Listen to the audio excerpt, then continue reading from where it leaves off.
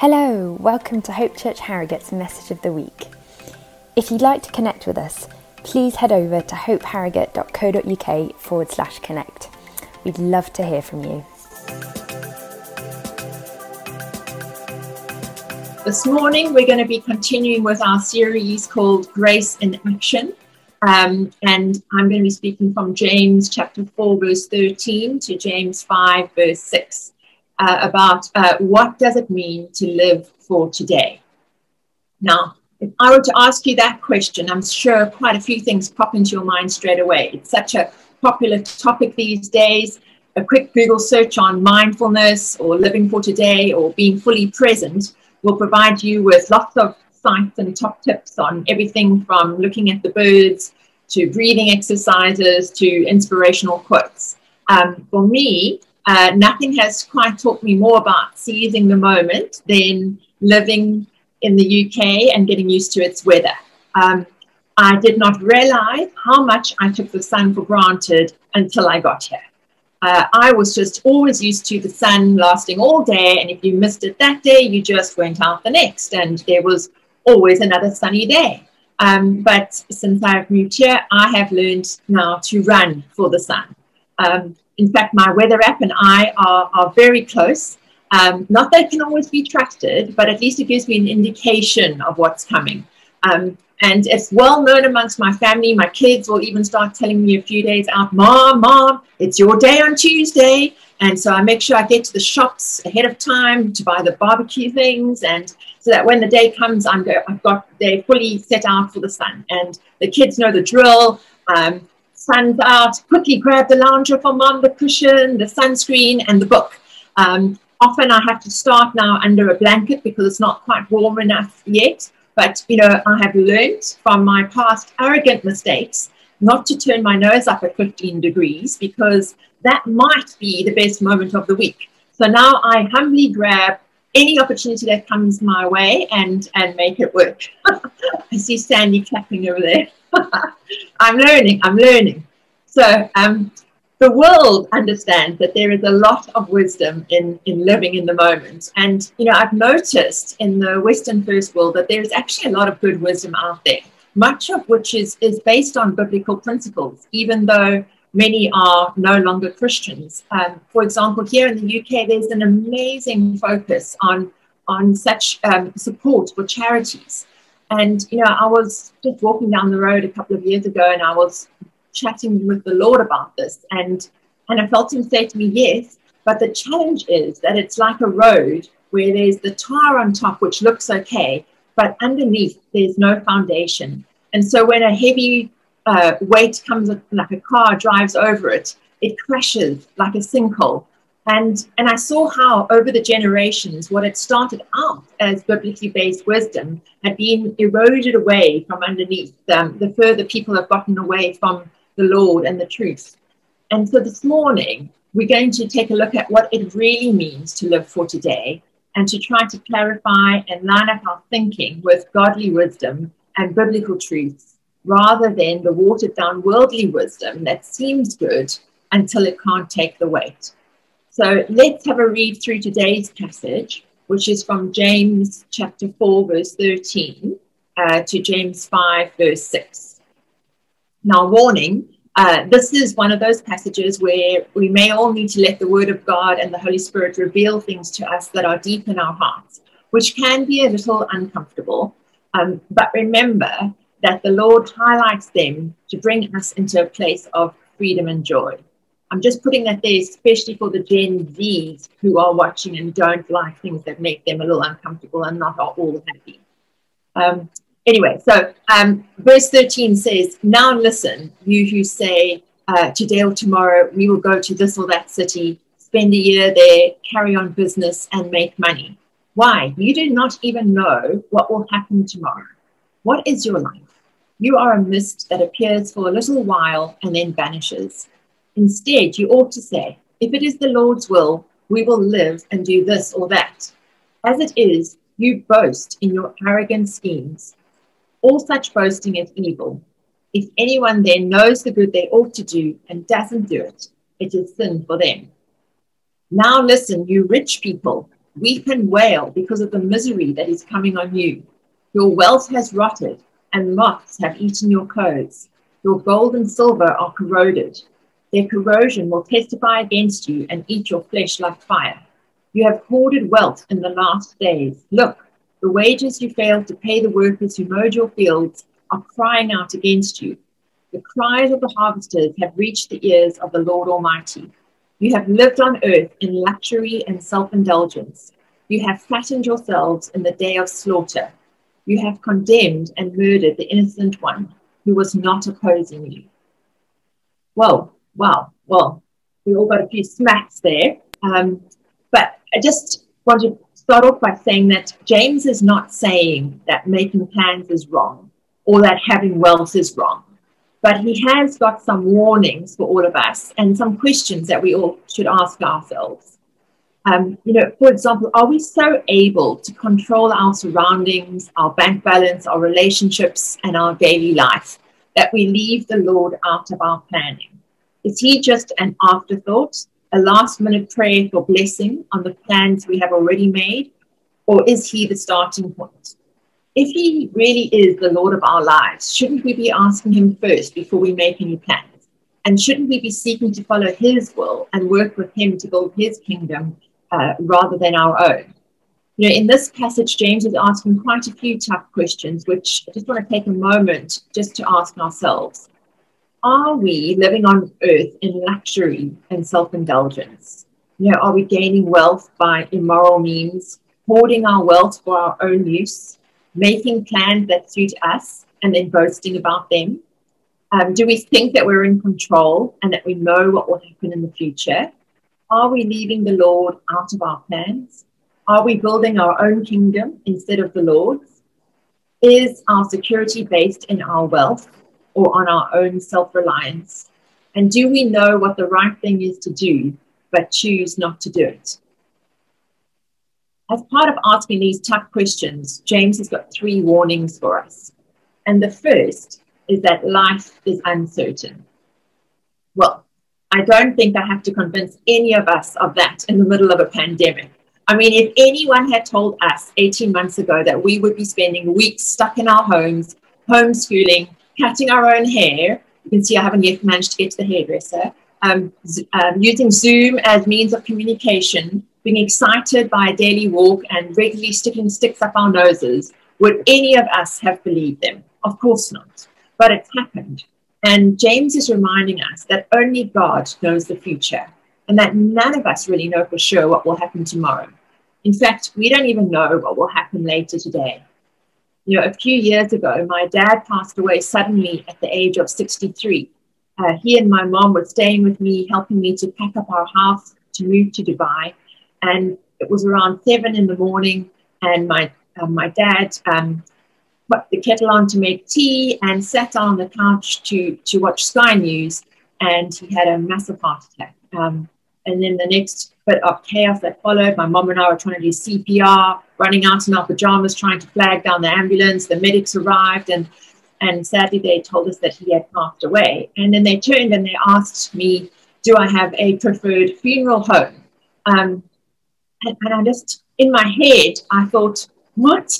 I mean, my plan for today was I was going to try and have a quiet breakfast with my mom and dad, our last breakfast together, and surrounded by boxes before they came with the big container to pack everything into it. And then I was flying to Dubai and they were flying back to Cape Town. And so, no, I didn't actually have a handy funeral home ready to give them because that was not in my plan for the day.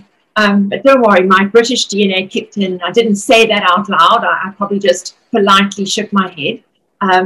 And then the next day, instead of flying off to Dubai, I flew home with my mom to our family home that she'd lived in for, I think, 35 years by then.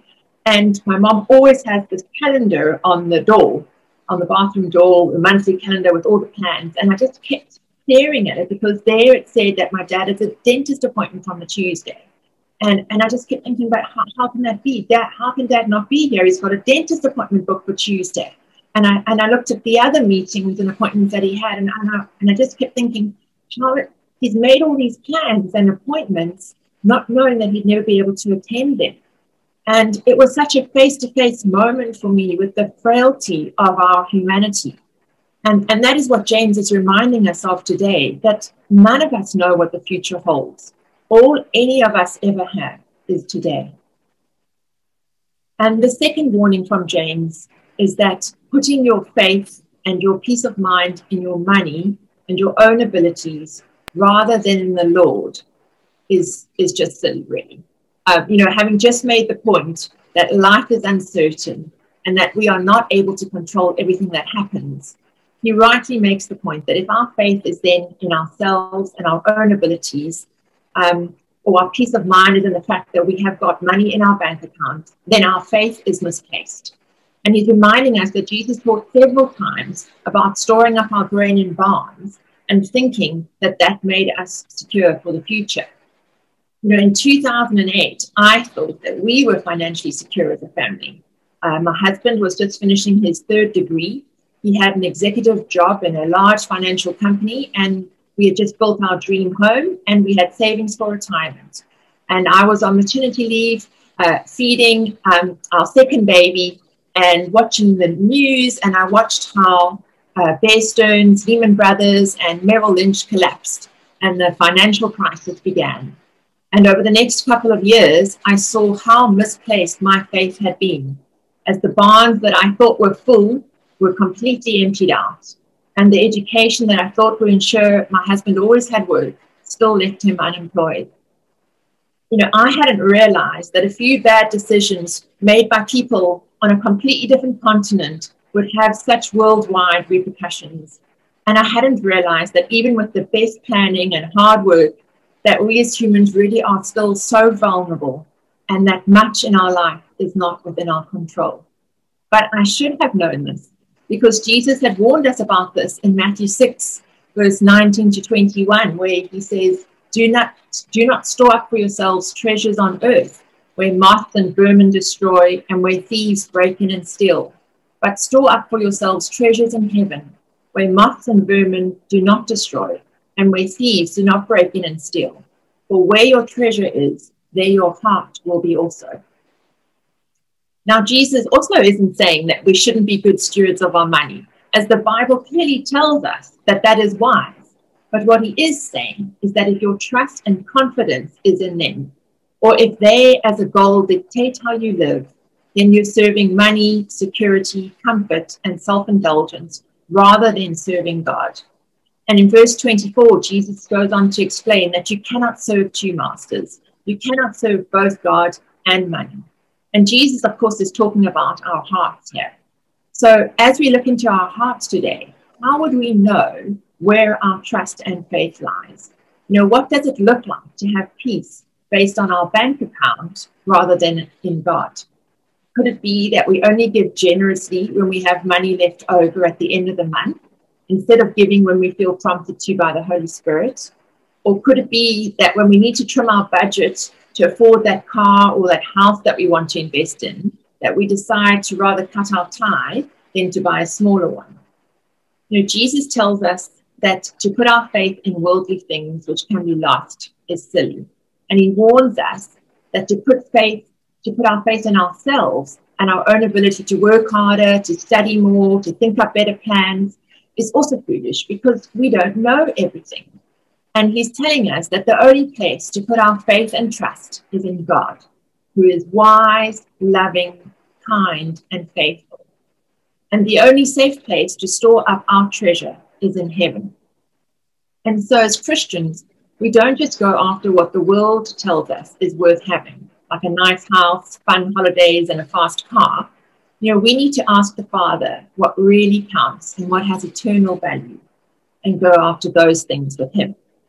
Which brings us to James's third warning, which is, are we living according to our own desires and building our own kingdom, or are we sold out for God, surrendering all to him, including our plans and desires, and seeking first his kingdom and his will?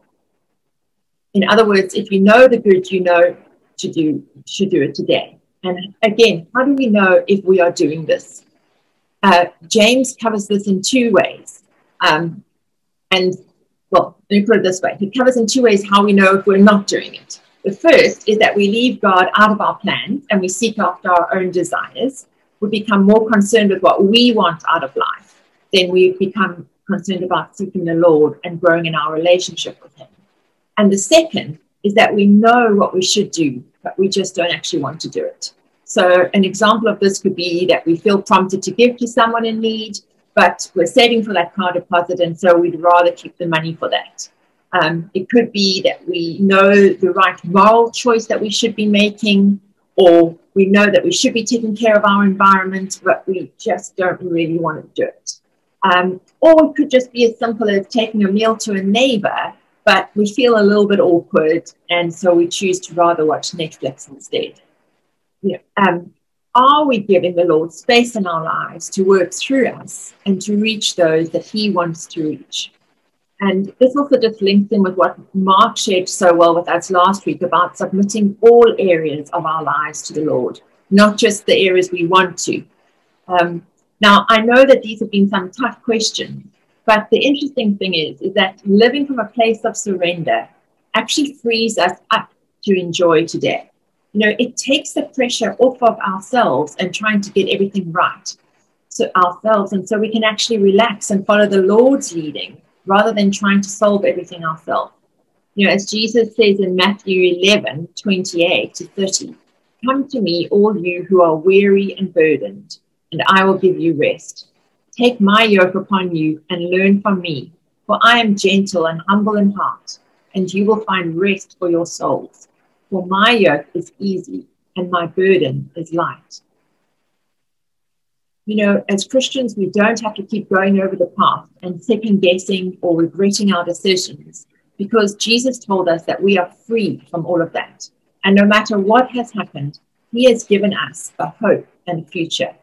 We don't have to live in fear and anxiety because the Lord has promised to look after us. As he says in Proverbs 3, verse 5 and 6, "Trust in the Lord with all your heart and lean not on your own understanding. In all your ways acknowledge him, and he shall direct your paths." And in Matthew 6, verse 34, Jesus says, "Therefore do not worry about tomorrow, for tomorrow will worry about itself. Each day has enough trouble of its own." And I just want to take a quick moment here to talk about worry and fear, because I find that that's often my greatest hurdle to overcome when it comes to actually enjoying the moment and living for today. My fears about the future and running through all the what-if scenarios in my head often rob me of the joy that today has to offer. But the Bible speaks to us often about trusting God, casting our burdens and troubles onto Jesus, and using today's strength to deal with today's troubles, not tomorrow's.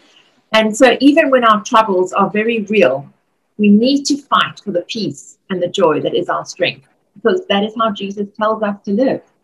Right now as a family, we find ourselves in a battle again with unemployment and the lack of finances. So I know how real the worry is. In fact, I would say I probably fight this on an hourly basis. But the word of God says in Psalm 118, verse 24, "This is the day that the Lord has made. We will rejoice and be glad in it." And so every day I have to choose to get up, surrender my troubles to the Lord, ask him for more peace and joy, and then focus on what he has for me to do today. As James reminds us, we can choose to do the good we know to do today. We may not be able to control what will happen tomorrow, but we can control what we spend our time on today. And so what is the good that we know to do today?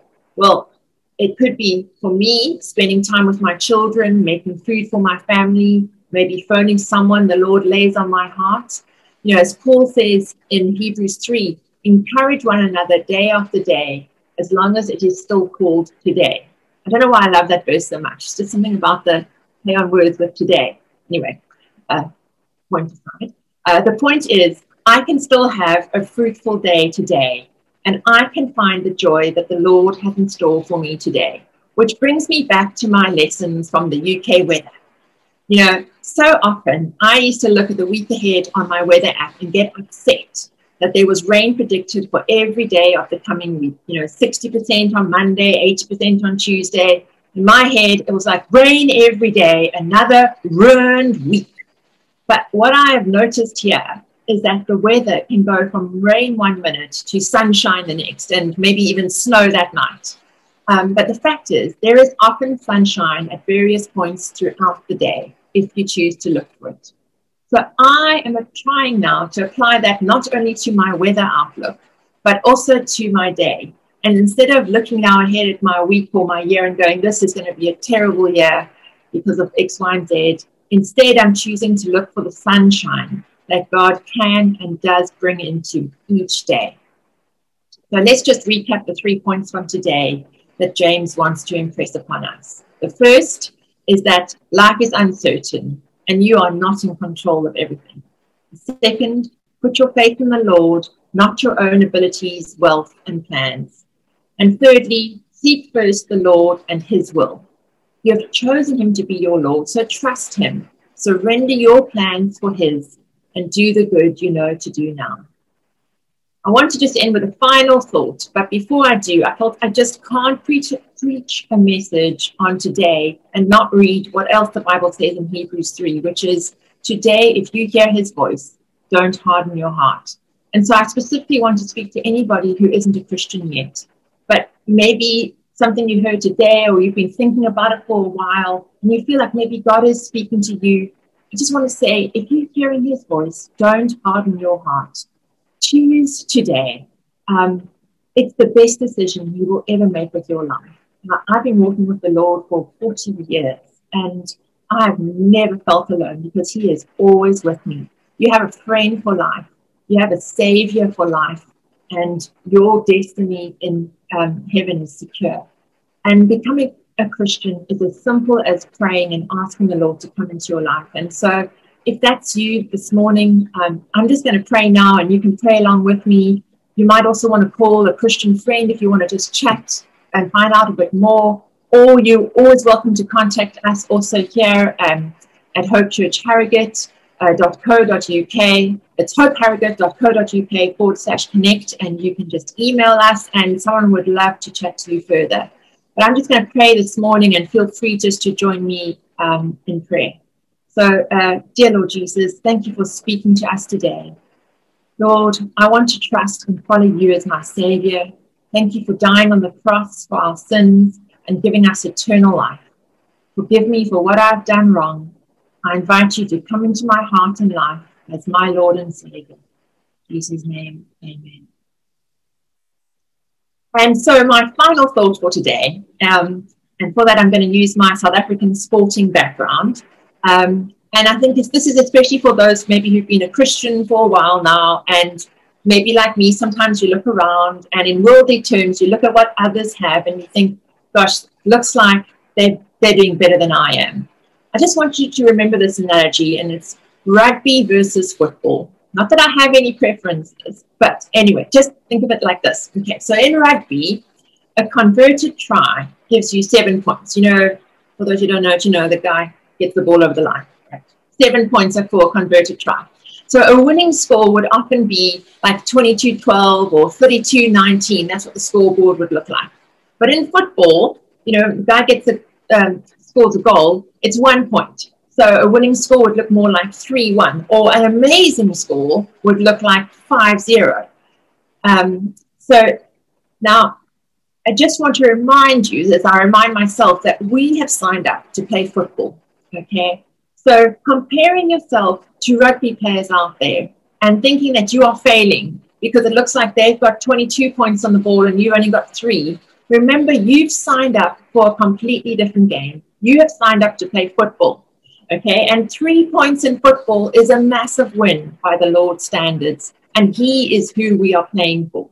So remember, Jesus never went after worldly treasure and rugby scores. He focused on what his Father had asked him to do that day. So stay focused on your game. See what Coach Jesus is telling you to do. Get up every day, ask the Lord what your goal that day, and then celebrate with him when you score them.